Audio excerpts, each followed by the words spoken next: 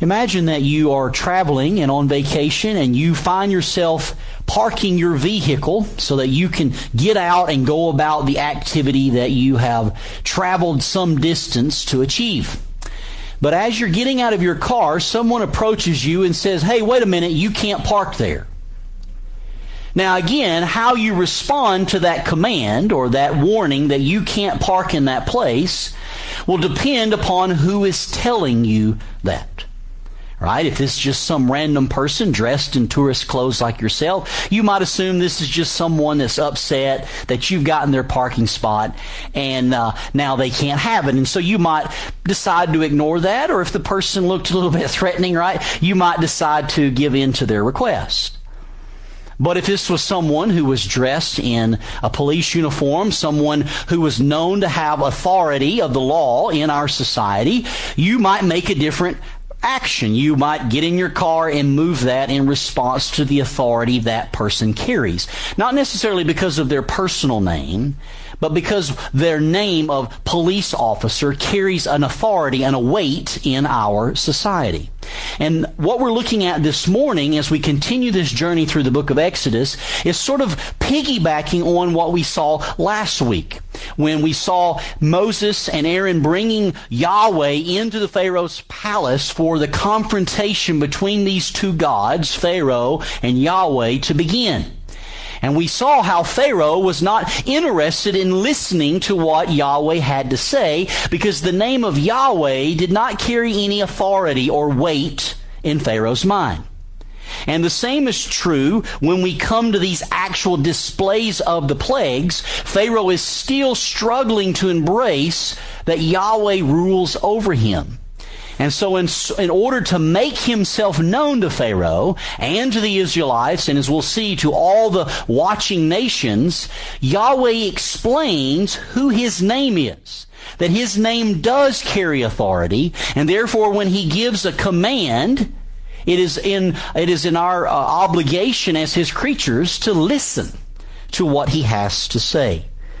And that's where we arrive at with these particular plagues. We've seen how in the book of Exodus, the story begins with God's people being oppressed by a Pharaoh, genocides being committed against them. They're a threat to their extinction because of the actions that are being taken out of throwing their male children into the Nile to kill them, to weaken the nation. And we saw how God raised up a leader through Moses who would serve as the representative of Yahweh in Pharaoh's court to confront Pharaoh that he needs to let the Israelite nation go so that this people who belong to God might serve him instead of continuing to serve Pharaoh. And in order to allow that to happen, God sets up this dueling match, if you will, with Pharaoh through these plagues. And this morning, Brandon read sort of the first encounter that took place. It really wasn't a plague, but it was a sign where there's these dueling of the staffs or the snakes that take place. And then he read the first plague, which is the turning of the water of the Nile into blood. Now, we're going to cover all 10 plagues this morning, but we're not going to go into great detail. There are 10 plagues: the water to blood, frogs, gnats, flies, livestock, boils that get on the skin of the people, hail that falls from the sky to destroy the crops, locusts that come and eat the remaining crops. The sky darkens, and then, of course, the final plague, the death of the firstborn of every Egyptian family that refused to take the escape that God provides. What we're going to do is not look at these things in great detail on exactly what happened with each plague, because that's really not why these plagues are here, to give you the details of the gnats and the flies and why all those things were chosen. The bigger issue is why the plagues at all. Right? That's really what we need to get. I mean, you can go back and read the details at a later time if you're interested in doing so. What I want you to see, and I think this is really the point that Moses has in recording these, is what God's trying to accomplish through them. What is the purpose of these plagues? And I take this as one sermon because of how this information is sort of bracketed. There in chapter 7, if you'll notice there in verse 3, Yahweh tells Moses before Moses goes in to meet with Pharaoh, he says, "But I will harden Pharaoh's heart, and though I multiply my signs and wonders in the land of Egypt, Pharaoh will not listen to you. Then I will lay my hand on Egypt and bring my host, my people, the children of Israel, out of the land of Egypt by great acts of judgment." All right? Then notice the similarity of the language here when you flip all the way to chapter 11, where there is a threatening of the final plague. Notice verses 9 and 10 of chapter 11. "The Lord said to Moses, Pharaoh will not listen to you, that my wonders may be multiplied in the land of Egypt." Moses and Aaron did all these wonders before Pharaoh, and the Lord hardened Pharaoh's heart, and he did not let the people of Israel go out to his land. And so we sort of see a bracketing there, that this similar language is used at the beginning and at the end before they move on to the Passover, the actual final plague that drives the death blow, literally, to Pharaoh's palace, so that Pharaoh relents and releases the people. So it begins there. God's telling Moses, "I'm going to send you to do these signs and wonders, but Pharaoh's not going to listen. Pharaoh's hardening his own heart. I'm hardening Pharaoh's heart so that Pharaoh freely chooses to do what I have freely chosen that he would do." There's a mystery in that, right? But the question then begs, why are there multiple plagues? If it is the death of the firstborn that is the final blow that brings it about, why does God do 9 other plagues? What's the purpose of this? And in answering this question, we get to the heart of why the plagues happened anyway. It's not just about releasing God's people from their bondage in Egypt. That's part of it, but there's a much bigger task that God's after. And to help answer this, we looked at this passage last week, but I want to go back to chapter 9 of Exodus, and let's read verses 15 and 16. And now, let's back up to verse 14. "For this time I will send all my plagues on you yourself and on your servants," he's talking to Pharaoh, "and your people, so that you may know that there is none like me in all the earth. For by now I could have put out my hand and struck you and your people with pestilence, and you would have been cut off from the earth." Right? Yahweh said, "I have the power. I could have ended this the first time. We could have gone to the biggest plague and just dealt with you with one thing. Why this drama of confrontation, let me go, or I'm going to send this plague, and then I send the plague, and then you relent, and then we do this dance again and again and again? Why all this? But for this purpose," verse 16, "I have raised you up to show you my power." So he wants to show Pharaoh who he really is, so that my name may be proclaimed in all the earth. You are still exalting yourself against my people and will not let them go. So again, God is going to deliver his people, but he's saying, look, he could have done that with one plague. Why this long dance of multiple plagues? And he gives us the answer. His purpose is that my name, remember Pharaoh, that name you said, who is Yahweh, that I should obey him? Well, I'm telling you who Yahweh is, and I want the whole world to hear my name proclaimed when they talk about what I did to the mighty Pharaoh and the mighty Egyptian nation, which was the most powerful on the face of the earth at this time. So these 10 plagues are a demonstration of the power of Yahweh. Who is this God who's created the world? His name is Yahweh, and he possesses great power. And he exercises that power so that others may know his name as well. There is a missional impulse to these plagues. God is using judgment upon the Egyptians to proclaim his name to all the nations, and he is saving his people, the Israelites, and through his salvation, his name is proclaimed to the nations. That is God's aim. That is why God does everything that he does, is so that his name, Yahweh, might be proclaimed in all the earth. Now again, there's a lot that's going on there. Pharaoh's hardening his own heart. Yahweh's hardening Pharaoh's heart. There's a mystery on the means of how this dance between Pharaoh and Yahweh is set up. But God's purpose in why it happened is crystal clear. And let's just go back and look at this repeating theme. That's what I want you to see, this reoccurring repetition. That's how in Hebrew literature the author indicates what you should pay attention to is through repetition. Notice in chapter 7, we'll begin there in verse 5. The Egyptians shall know that I am the Lord when I stretch out my hand against Egypt and bring out the people of Israel from among them.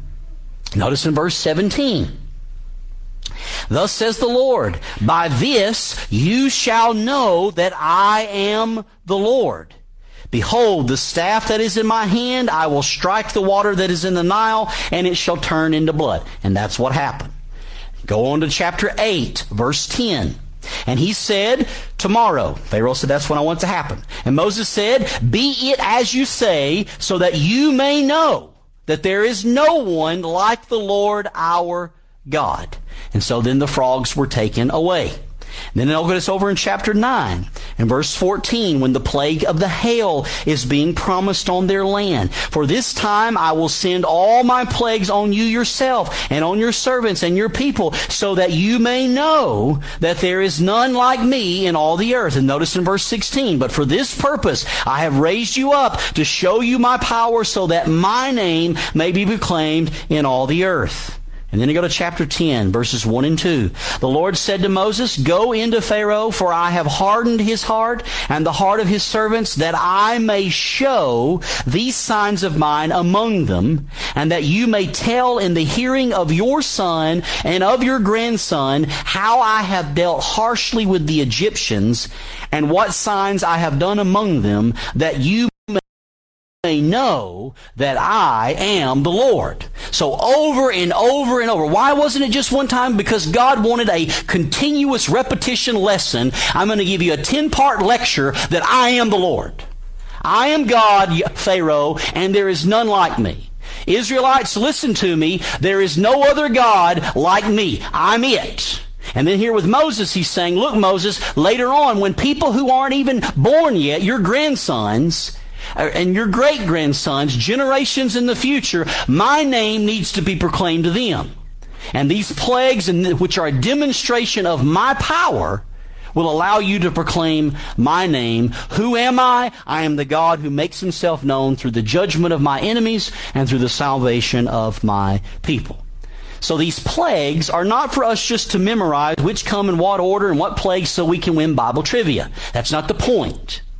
The plagues are in themselves an act of God revealing himself. He's making himself known. God sends them so that people might know that he is the Lord. There is no one else like him. He has no rivals. And that his name might be proclaimed in all the earth. I am the Lord. There is none like me, and my name needs to be told to everyone who walks on the face of this earth. So the purpose of these plagues is that Yahweh wants the world, all peoples, to know that he alone is God. That's what it is. That's why they're here. Now, he wants the whole world to know that he alone is God. So what disclosures about himself does he make through these plagues? Well, the first one, and really the primary disclosure that Yahweh makes, is that Yahweh is the real God. He is the real God. And again, this all goes back to chapter 5 when Moses first approaches Pharaoh with Yahweh's demands. Verse 1 of chapter 5. Afterward Moses and Aaron went and said to Pharaoh, thus says the Lord, the God of Israel, let my people go, that they may hold a feast to me in the wilderness, that they may serve me. But Pharaoh said, who is the Lord, that I should obey his voice and let Israel go? Now notice here, Pharaoh's issue wasn't that there is no God. Pharaoh was not an atheist. All right? Pharaoh was actually very postmodern in his thinking.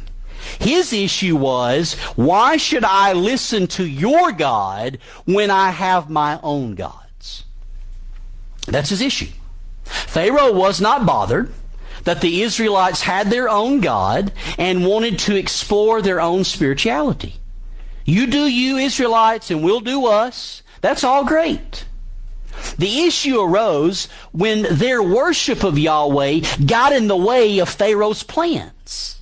You see, now we got a problem with your religion now because your religion's not allowing me to do what I want to do, and you're not keeping your religion to yourself. You're saying that your religion makes claims on me and things of how I ought to live and I ought to run my nation. And so Pharaoh's basically saying, look, Moses, don't start imposing your religion on how I want to run this nation. I'm going to run it according to what I think and according to the gods that I worship. And our culture today reacts the same way. Again, there's nothing new under the sun. It just takes on a different dress that it puts on. When Jesus makes claims upon all people, because he is the creator of all people, the response is commonly, who is the Lord Jesus that I should obey him? That's fine if you want to do that. If that's your religion, you can follow that, you can believe that, but that doesn't apply to me. That has no relevance to my life and how I live. And how is it that we respond when people think this way? Who is Yahweh? Who is the Lord Jesus that I should obey him? Well, the plagues give us an answer.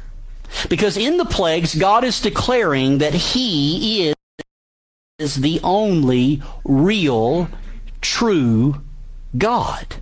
And therefore, he is the only relevant God. He is the only God that we or any creature should listen to because he created all people. He is the only one worth listening to, obeying. In Exodus chapter 8, verse 10, we read, Moses said, be it as you say, so that you may know that there is no one like the Lord our God. There is no multiple gods. There are no rivals to Yahweh. He alone deserves the Israelites' allegiance and the allegiance of the Egyptians. And in order to prove that there is no one like God, what does Yahweh do? He brings judgment on the gods of Egypt. The plagues that God sends attacks the idea that all religions are the same. This is a common belief in our society. Well, all religions are just different pathways to the same destination. The plagues are proving that's not true. Because the Egyptians said, Ra, he controls the sun, and Yahweh says, well, matter of fact, Moses, let's go into Pharaoh and tell him that for 3 days it's going to be dark in Egypt. That's what I say. I'm Yahweh. And you say Ra comes out on a boat on the celestial sky, and he brings the sun up into the sky, and then at night he brings it down, and then the next day he brings it up. And so for 3 days that's not going to happen. Now who's really in control here, Pharaoh? Ray or me? He's judging them and proving that their religion is not the same as the worship of Yahweh. It is impotent. It lacks power. It's made up. That's what's taking place. Since there is only one real God, only what he says is a reliable source of truth. And this is really why, again, there's 10 of these plagues. God is particularly attacking the gods of their societies. It begins there in that first sign, not the first plague, but the first sign, when there in verse 8 of chapter 7, the Lord said to Moses and Aaron, when Pharaoh says to you, prove yourselves by working a miracle, then you shall say to Aaron, take your staff and cast it down before Pharaoh, that it may become a serpent. So Moses and Aaron went to Pharaoh and did just as the Lord commanded. Aaron cast down his staff before Pharaoh and his servants, and it became a serpent. Then Pharaoh summoned the wise men and the sorcerers, and they, the magicians of Egypt, also did the same by their secret arts. For each man cast down his staff, and they became serpents. But Aaron's staff swallowed up their staffs. Still, Pharaoh's heart was hardened, and he would not listen to them, as the Lord had said. Now, snakes were a key part of the Egyptian religion. They believed that the world was actually created by the sun god who took the form of a snake. And so here in this sort of beginning story, we see this boxing match being set up. They're testing each other out, and initially this snake that Aaron provides defeats the snakes that the Egyptians are able to do. And then we move into the Nile River. That who's in really control of the Nile? The god Hapi was the god that the Egyptians worshiped, but it was Yahweh who was able to control the water, turning it into blood. And then there was a god by the name of Hekek who had the head of a frog, and we see the frog plague. And there was Apis and Menebus who were bulls, and Hathor who was a cow, and they were worshipped. Yet when the livestock were struck dead, it was Yahweh who did that, and these cattle gods were unable to stay Yahweh's hand. Shekhemet was the lion goddess of plagues that should have been able to help heal the boils that were on their bodies, yet that god fell short. Nut, the sky goddess, was unable to prevent the hail from destroying the crops, or to prevent the east wind that brought the locust upon their crops to consume what was left. And then, of course, as I've already mentioned, Re, the sun god, was unable to bring light when 3-day darkness was cast upon the nation of Egypt. Time and time again, Yahweh is dismantling their entire religious system. You worship these gods who are after the images of created things, frogs and lions and eagles and snakes. They're not real. And they are no rival to the true God, Yahweh. And I will demonstrate that before your very eyes. Yahweh is the real God. But he also discloses that Yahweh is the powerful creator. God could have used any kind of weapon against the Egyptians. He chooses rather to fight with weapons that only he has at his disposal and that only he can command. After all, what defense is there against the forces of creation itself?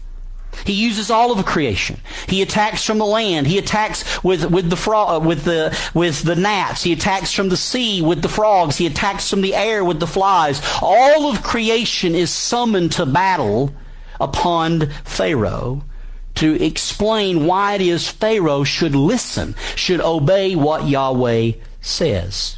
Now, scholars argue about the cause of these events. Did the Nile result being turned into blood? Did that result in the frogs invading, and then the frogs die, and so that brings the gnats and the flies, and then you've got all these dead animals, and so did that lead to the disease that got infected the livestock and then ultimately created boils on the people?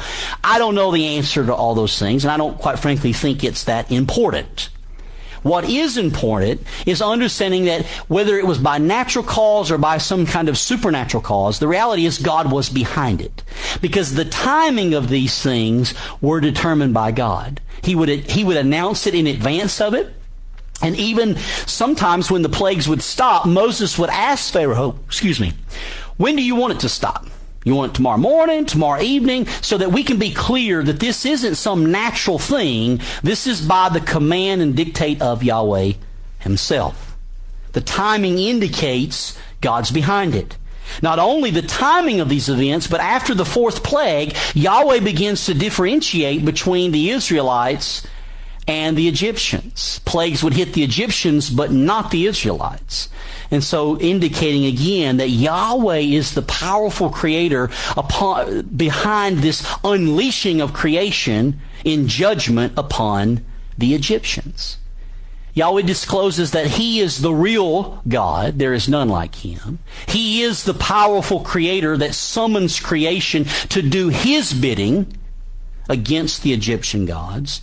And we also see that Yahweh is the just judge. The Egyptians had basically made gods out of creatures. That's what they'd done. And what's interesting to note here is that God takes creation, the very things that they worship, and He uses those things as instruments in judgment upon them. He always says, look how foolish you are. The very things that you're worshiping, that you're looking to for life, I'm turning them and bringing judgment upon you, bringing death, destruction. God always tends to work that way. I'll give you one insight here in chapter 9, verse 8. As an example of this, the Lord, when He wants to bring the plague of boils upon the people, the Lord said to Moses and Aaron, take handfuls of soot from the kiln, and let Moses throw them in the air in the sight of Pharaoh. It shall become fine dust over all the land of Egypt and become boils, breaking out in sores on man and beast throughout the land of Egypt. Now what's interesting is this kiln was the very thing that the Israelites would use to make their bricks. So again, Pharaoh's oppressing the Israelites in making bricks here, and Yahweh's like, let's take a little dust of that, and I'm now going to oppress the Egyptians through boils on their livestock and on their own flesh. You see, in chapter 1, Pharaoh is opposing the creation mandate. He's a different Pharaoh, but he's opposing the creation mandate to be fruitful and multiply. He's standing against that and trying to suppress and keep the population of the Israelites down. And so, because of that, Yahweh decides to use creation as the means of bringing judgment upon Himself. It's almost as though Yahweh is saying, look, Pharaoh, two can play this game. You're trying to oppose my purposes in creation, and I'll just show you it's going to turn on you. Yahweh is bigger than the gods of Egypt, and He unleashes the forces of creation to drive this point home. There's a justice in the judgment that He brings, because these plagues really are a reversal of creation. Animals are harming people rather than serving humanity, which is why God created them. Light ceases and darkness takes over. Water, which is supposed to be a source of life, is turned into blood and becomes a source of death. The climax of Genesis chapter 1, the height of creation, is when God creates human life in His image. And the pinnacle plague is when God takes life in judgment, the firstborn of each family that is not covered with the Passover lamb. You see, in everything, God brings chaos to where there was order. Everything falls apart in Egypt. The Nile's not working. The animals aren't behaving as they should. The sun's not where it's supposed to be. There is chaos. Just as there was chaos upon the earth before the Lord created, brought order, and fashioned it. When He rules, things work. When His rule is cast off, judgment falls and chaos ensues. We, like the Egyptians, as all human beings, were made to live in dependence and obedience to God. But like the Egyptians, we instead, we like them, have exchanged the truth about God for a lie. Instead of believing that God is the only one God and therefore He is worthy of our obedience, we have created other gods that we live for. Now, we might scoff at the fact of worshiping a frog god or a snake god or a god in the shape with a cow head on it, right? I don't know, but who knows in these days, right? We may end up being there very soon. We may scoff and laugh at that. But we have our own gods that we've created, things that give us life. This is what I'm living for. If I don't get this, I can't be happy. I can't find fulfillment unless God provides this. Whatever we answer in that blank is functionally what we're living for.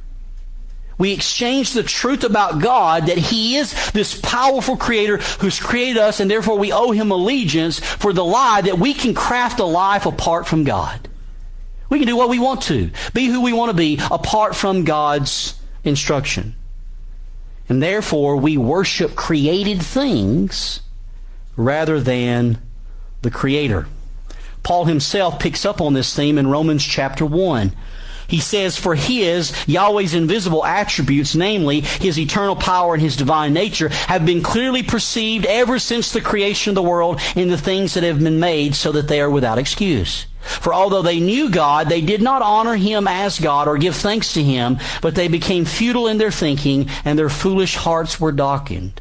Claiming to be wise, they became fools, and exchanged the glory of the immortal God, the real God, the powerful Creator, the just Judge. They exchanged that knowledge for images resembling mortal man and birds and animals and creeping things.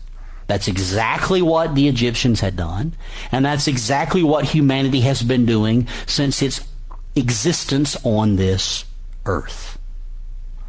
And when we do this, just like Egypt, things begin to fall apart. Our physical, our mental, and emotional lives become disordered. We experience emotional darkness, mental breakdown, personal conflict, and physical addictions because we're not living under the authority of the name Yahweh. The result is God has ordered the world for judgment to fall when we don't live according to His way. We get sick, and ultimate judgment, we die because we have sinned. The Bible says the wages of sin is death. So Egypt is a picture of life in meltdown after God justly judges us for saying, "Who is Yahweh that I should obey Him?" But thanks be to God, that's not where it ends. Yahweh doesn't just disclose that He is the real God, there is no one like Him, that He is the powerful Creator, and that He is the just Judge. He also discloses that He is the merciful Redeemer. You see, as Egypt descends into chaos, God's people are protected.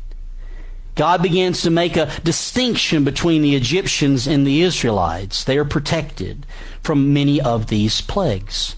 And why is this? It's not like the Israelites have this great track record of being faithful to Yahweh. As a matter of fact, they weren't even very familiar with who Yahweh was when Moses first showed up on the scene. They had to be convinced. Forgotten Him after 430 years of slavery in Egypt. What made them different? In Deuteronomy chapter 7, verses 6 through 8, there is a reflection on this.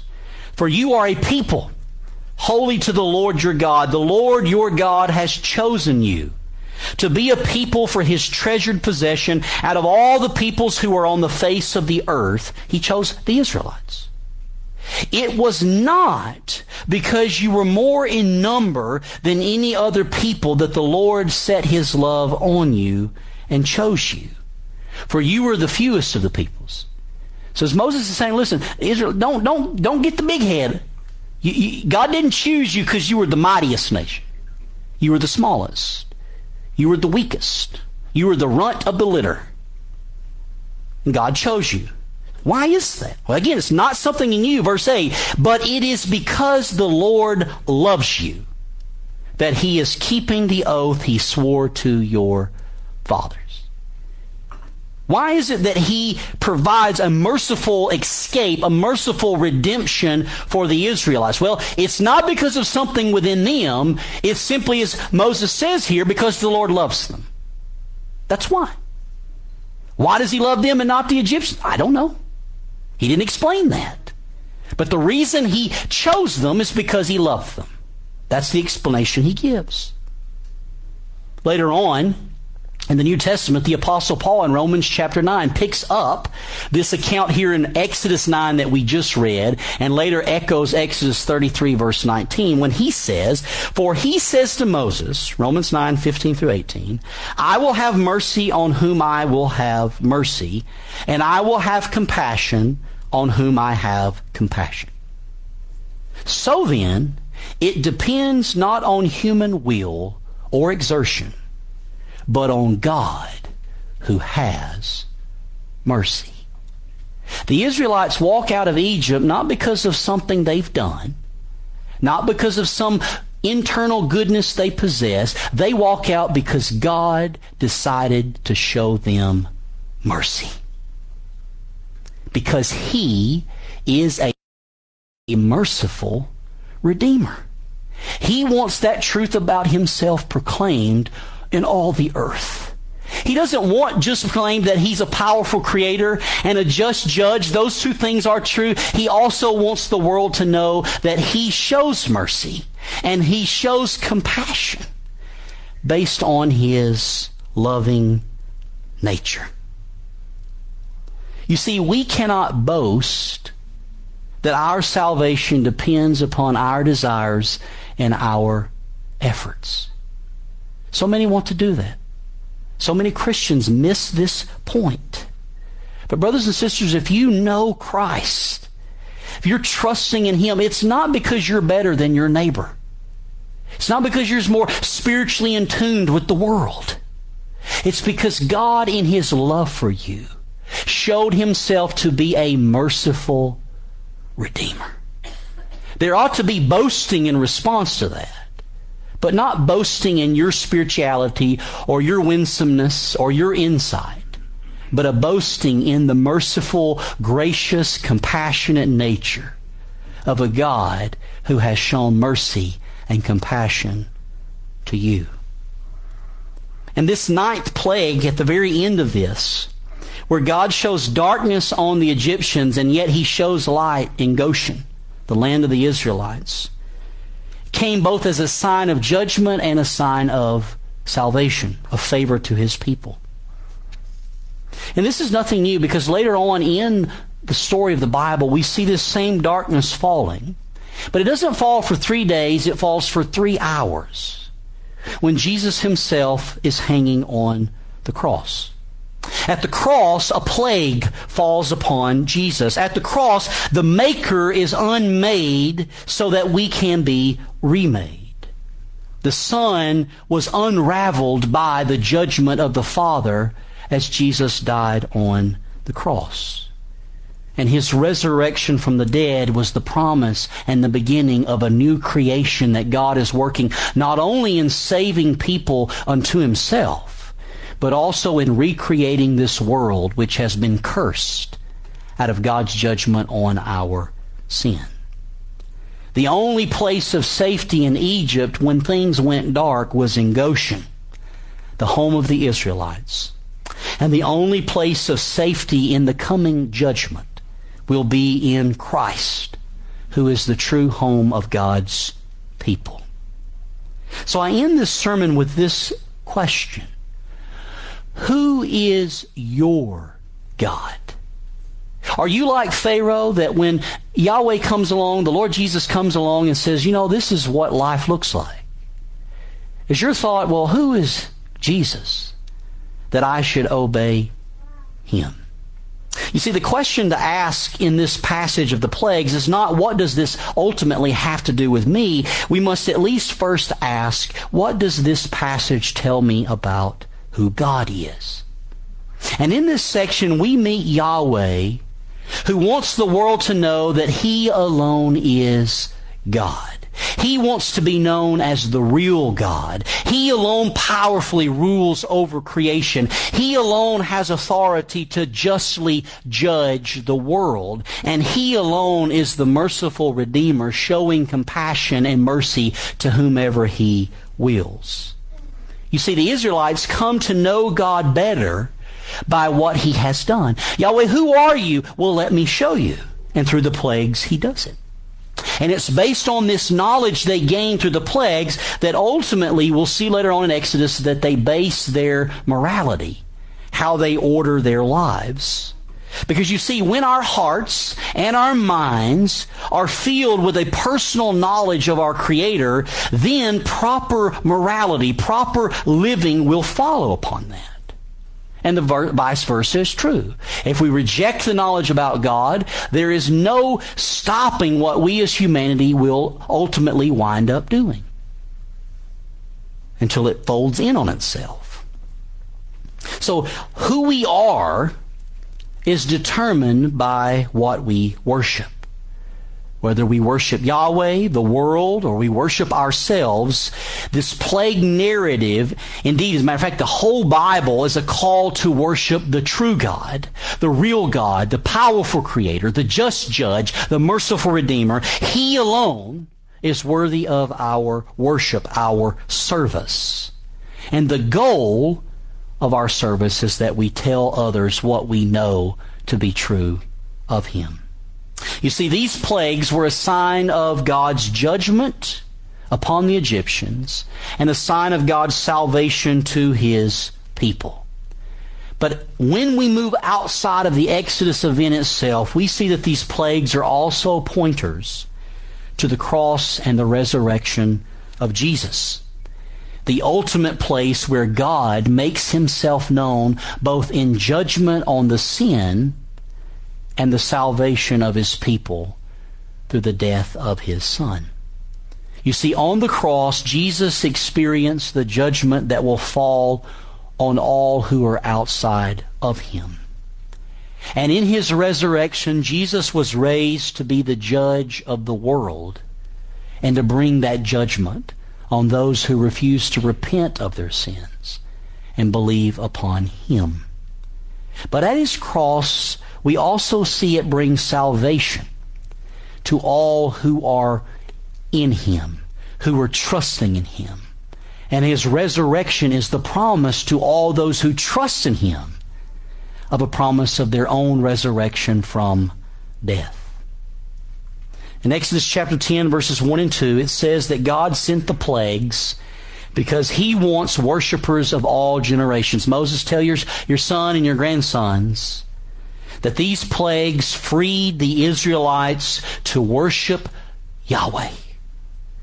And the plagues give them reasons why Yahweh is worthy of our worship. And the same is true for us today. Not only can we take this of the plagues and what it reveals of Yahweh to spur our own response of worship, but we know even more than the Israelites. We know that God sent His only begotten Son to free us to worship Him and to give us the reasons why He is worthy of our praise. They saw judgment and salvation in the plagues. We see it there as well, but we have also seen a greater judgment and salvation in the cross and resurrection of Jesus. Therefore, let us rightly respond to this revelation of God. Let us worship Him with all our life. Let's pray. Father, we thank You. We thank You that You have revealed Yourself. Father, we're thankful that You point out the foolishness of living for any god, any other thing than You.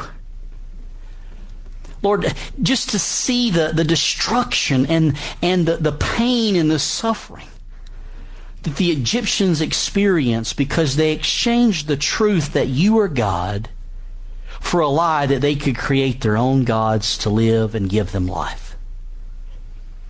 And Father, I pray that You would expose in our own hearts those gods that we are turning to find the fulfillment and the purpose in life that can only be found in living for You. We ask that You would expose that, even though it's hard to see, Lord. Even though it's hard to let those things go because we've bought the lies that they promise to us. A fulfillment of happiness, of joy, of power, of meaning.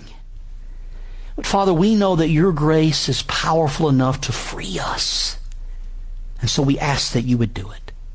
And that You would help us to make sure that all of our life, that we'd be striving, that every ounce of who we are, every day, would be committed to worshiping You. And Father, when we fall short, as we will, that we would run quickly to You to repent and to receive the forgiveness that is so full and so free because of Christ's sacrifice on the cross for us and His glorious resurrection from the dead. It's in Christ's name we pray. Amen.